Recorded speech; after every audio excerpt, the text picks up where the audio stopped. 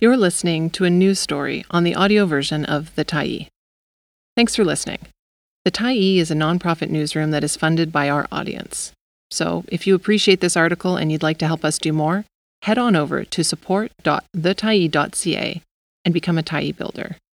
You choose the amount to give, and you can cancel anytime. Weave Human Rights into Mental Health Act, urges report. By Moira Whiten, December 14, 2022. Enshrining human rights in British Columbia's Mental Health Act should be a priority to improve outcomes for the rising number of people treated involuntarily for mental health and substance use, says an advocacy group. The Act, which grants uniquely broad powers to BC's healthcare system to admit and treat people in crisis without their consent, is currently under review by the Ministry of Justice, the Tyee reported earlier this year. The legislation as it stands lacks a clear purpose and appropriate safeguards for people at their most vulnerable, according to a report issued last week by Health Justice, a nonprofit whose website says it aims to improve the laws and policies that govern coercive healthcare in BC. "We need clarity with what we're trying to achieve and what values we as a province hold," said Executive Director Kendra Milne in an interview as the report was released. BC really is an outlier even in Canada, because most other jurisdictions have a purpose and objective included in their laws. After 2 years of consultations with people who have experienced involuntary detention, families, healthcare workers, and community leaders, Health Justice is proposing 8 guiding principles for BC's Act. They include recognition of human rights and holistic approaches to mental wellness, compliance with the UN Declaration on the Rights of Indigenous People, promoting self-determination and equitable treatment, as well as improving care oversight and access, and ensuring the participation of those who experience mental illness in decision-making. The Union of British Columbia Indian Chiefs, BC Civil Liberties Association, and 18 other organizations signed the report in support or recognition of the need for the recommendations. Not all mental health advocacy organizations agree the Act needs to change. The BC Schizophrenia Society, which serves more than 5,000 British Columbians living with schizophrenia and psychosis, says improving service delivery and access is more important than changing the Act. Many families also fear changing the Act could deprive their loved ones of care if they are unable to recognize their own illness, as many people with schizophrenia and other serious mental illnesses can be at certain times. The purpose of the BC Mental Health Act is to help people who are seriously ill receive the medical treatment and care they need and deserve so that they can regain their health, reads the organization's position on the Act.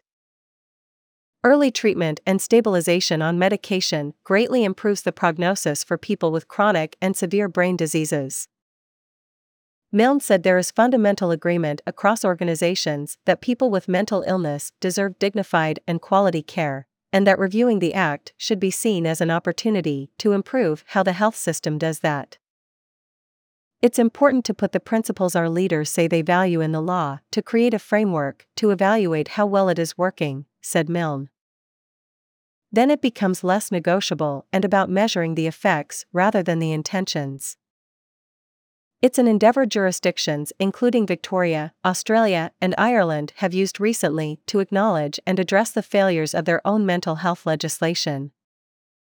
The Ministries of Justice and Mental Health and Addictions are currently reviewing the Act, which has come under renewed attention as Premier David Eby suggested he would expand mandatory mental health and substance use treatment for people who experience multiple drug poisonings in a day. Eby said the review of the Act was also triggered by legal cases, including a charter challenge to the clause that deems involuntary patients have consented to any and all recommended treatments when admitted. The province has fought the case, brought by the Council of Canadians with Disabilities, for more than 6 years, but it was greenlit by the Supreme Court of Canada in June 2022.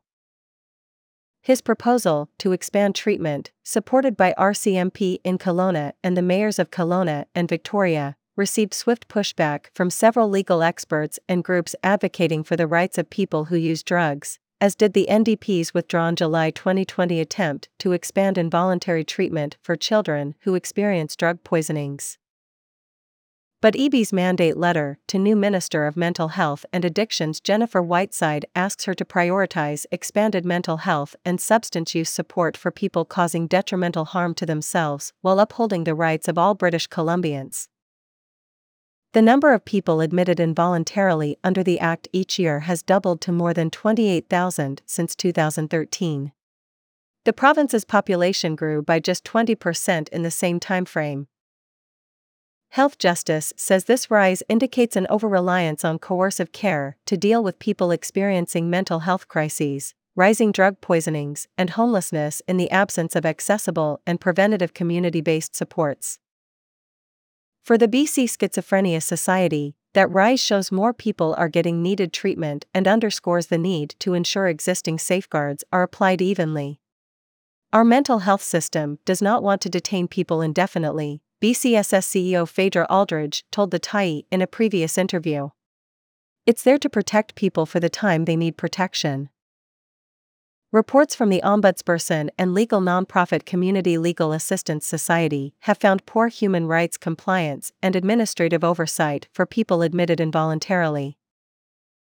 As Attorney General in April, EB introduced amendments to the Act to establish an independent rights information service for people admitted involuntarily, which is set to begin operations in February 2023. At the time, EB acknowledged the Act is very dated and many major parts have not been changed since the 1960s. Milne says any changes to the Act need to include a robust consultation with the people who have experienced involuntary treatment and defined principles to guide the work. Enshrining clear objectives for the legislation would lay the foundation for improving care and ensuring accountability and proper oversight. The goal of Health Justice is really to support conversations about this change across groups to create a community consensus, Milne said. It's a very complex subject, and it's not served well when we don't hash out that complexity. Thanks for stopping by the Tyee today. Anytime you're in the mood to listen to important stories written well, we'll be here. And if you'd like to keep independent media going strong, head over to thetyee.ca and click on the Support Us button to pitch in. Finally, big thank you to all of our Tyee builders who made this story possible.